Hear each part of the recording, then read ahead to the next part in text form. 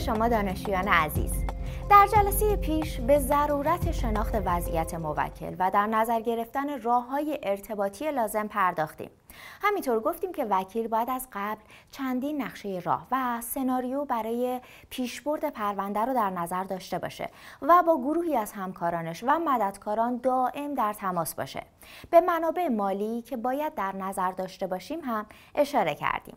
حالا در این جلسه میخوایم بپردازیم به ساختار مالی موسساتی که در کشورهای مختلف در حوزه حقوق بشر یا حقوق مدنی خدمات حقوقی ارائه میدن.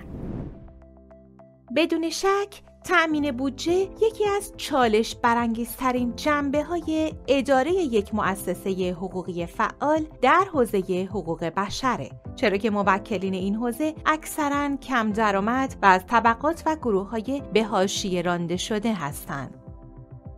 مؤسسات حقوقی فعال در حوزه حقوق بشر هم به میزان بودجه و هم به قابل پیش بینی بودن بودجهشون حساس هستند و بر این اساس عمل میکنن.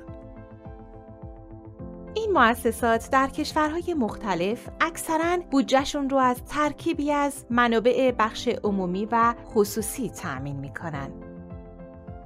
منابع بخش عمومی به طور کلی از دو طریق تأمین میشه: کمک هزینه توسط دولت کشور مطبوع یا کمک هزینه توسط سازمان‌های بین‌المللی که به توسعه حقوقی در کشورهای مختلف علاقه دارند.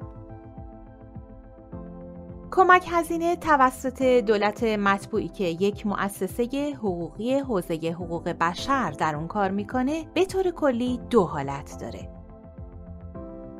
یا میتونه به صورت عمده و مستقیم به مؤسسه برسه، یا اینکه توسط دادگاه به وکیل مؤسسه‌ای که روی یه پرونده حقوق بشری کار میکنه پرداخت بشه.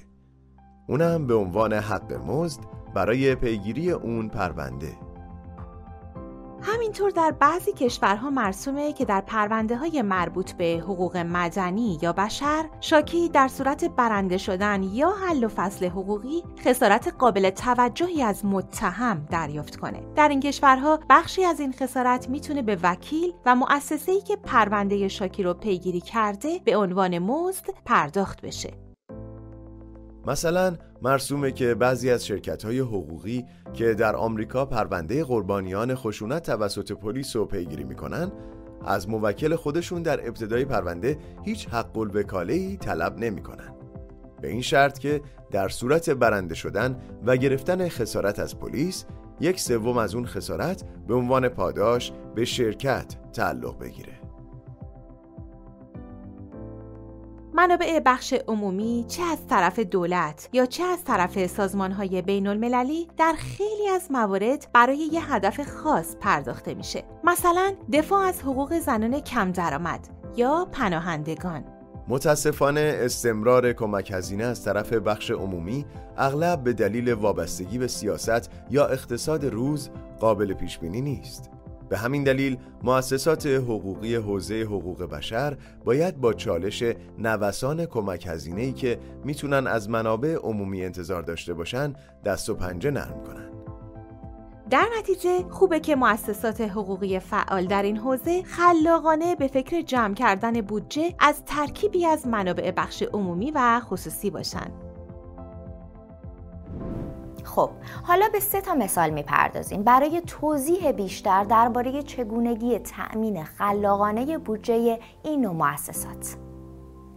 مثال اول، مؤسسه کمک حقوقی کانون وکلای مالزی که به کمک حقوقی برای دفاع از حقوق بشر افراد کم درآمد اختصاص داره، هزینه خودشو از حق عضویت وکلای عضو این کانون تأمین میکنه، به طوری که درصد کمی از حق عضویت هر وکیل عضو کانون به این مؤسسه اهدا میشه که روی هم رفته میتونه بودجه باثباتی رو برای این مؤسسه فراهم کنه. مثال دوم، انجمن کمک‌های حقوقی نیویورک یکی از بزرگترین مؤسسات غیرانتفاعی حقوقی در آمریکاست که اگرچه هدف اصلیش دفاع از متهمین کم بضاعت در پرونده‌های جزایی، ولی با گسترش خدماتش به سایر حوزه‌هایی که به حقوق بشر مربوط میشه مثل حق مسکن یا مبارزه با تبعیض نژادی میتونه کمک هزینه‌های مختلفی رو از دولت محلی و فدرال برای پروژه‌های مختلف حقوقی بگیره. همچنین تنوع خدمات به این سازمان کمک میکنه که از اهدا کنندگان متنوعی در بخش خصوصی بهره ببره. مثلا این مؤسسه برای جمع‌آوری کمک مالی میتونه خدمات حقوقی خودش رو در زمینه دفاع از حقوق اقلیت‌های جنسیتی برای اهدا کنندگان بخش خصوصی که به این موضوع علاقه دارن برجسته کنه. در نتیجه گوناگونی موضوعات خدمات حقوقی به این مؤسسه کمک میکنه که در صورت نوسان در کمک هزینه متعلق به یک موضوع خاص همچنان به منابع مالی متعلق به موضوعات دیگه دسترسی داشته باشه. مثال سوم، گروه مشاوره حقوقی رایگان یکی از بزرگترین مؤسسات غیرانتفاعی حقوقی در فیلیپینه. این مؤسسه در سال 1974 و در دوران حکومت نظامی رئیس جمهوری سابق فیلیپین یعنی فردیناند مارکوس تأسیس شد با هدف پیشبرد حقوق بشر در فیلیپین و دفاع حقوقی از کنشگران مدنی که علیه استبداد می‌جنگیدند. اما در چند سال اخیر با گذار فیلیپین به شکلی از دموکراسی که مورد پذیرش جامعه جهانیه، این مؤسسه بخش اعظمی از کمک هزینه‌های خودش رو که توسط سازمان‌های بین‌المللی پرداخت می‌شدن از دست داد. در نتیجه برای بقا این مؤسسه مجبور شد که با تغییر ساختاری خودش حداقلی از خدمات حقوقیش رو حفظ کنه. به این صورت که اکثر خدمات حقوقی این مؤسسه توسط وکلای داوطلب از سراسر فیلیپین و در بخش خصوصی انجام میشه و این مؤسسه با بازنگه داشتن تعداد محدودی از دفاتر خودش فقط نقش هماهنگ کننده رو بین اون وکلای داوطلب بازی میکنه. کوچک کردن هزینه‌های اجرایی به این مؤسسه کمک کرد که با بودجه بسیار کمتر نسبت به گذشته همچنان پرونده‌های حقوق بشری مهمی رو در فیلیپین پیگیری کنه. بسیاری از مؤسسات حقوقی فعال در حوزه حقوق بشر مثل مؤسسه گروه مشاوران فیلیپین از نیروهای داوطلب برای کاهش هزینه‌های خودشون استفاده می‌کنند. این داوطلب‌ها میتونن شامل وکلای داوطلب از بخش خصوصی باشن که متعهد به اهداف انسان دوستانه یک مؤسسه حقوقی حوزه حقوق بشر هستند.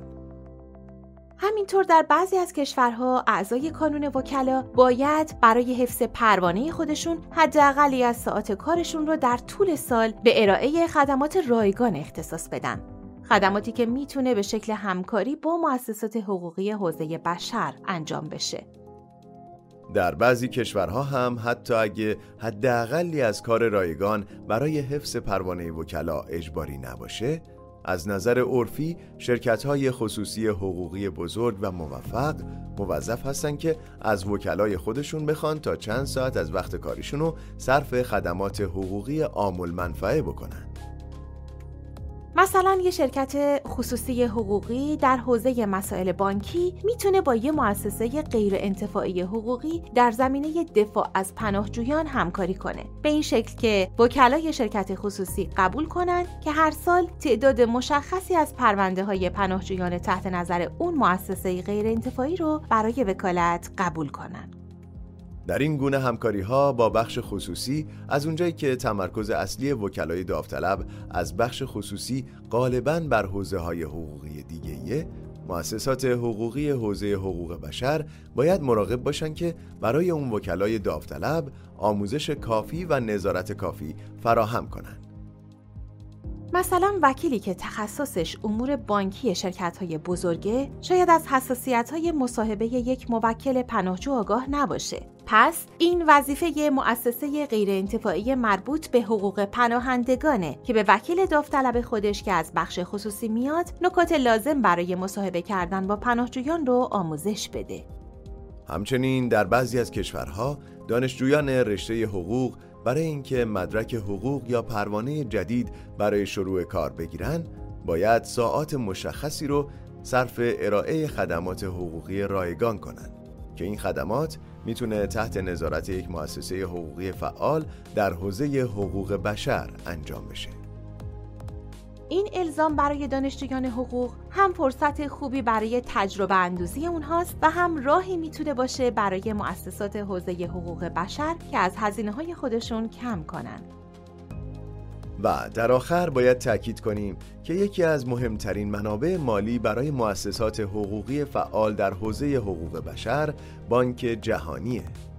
در 25 سال اخیر بانک جهانی با همکاری سازمان ملل منابع نسبتاً بزرگی رو برای کمک به توسعه حقوقی و اصلاحات حقوقی در کشورهای در حال توسعه اختصاص دادن که مؤسسات حقوقی حوزه حقوق بشر میتونن از اونا بهره ببرن. خب عزیزان، به پایان جلسه چهارم رسیدیم. در این جلسه به ساختار مالی مؤسسات حقوق بشری و منابع بخش عمومی و خصوصی اشاره کردیم و وضعیت این مؤسسات رو در کشورهای دیگه به طور کلی بررسی کردیم. همینطور 3 مثال خوب برای تأمین خلاقانه بودجه طرح کردیم. در جلسه بعدی به چالش‌های مالی و اجتماعی می‌پردازیم که سمن‌های مدنی و مؤسسات حقوقی در ایران با اون مواجه هستند. کامیاب و جستجوگر باشید.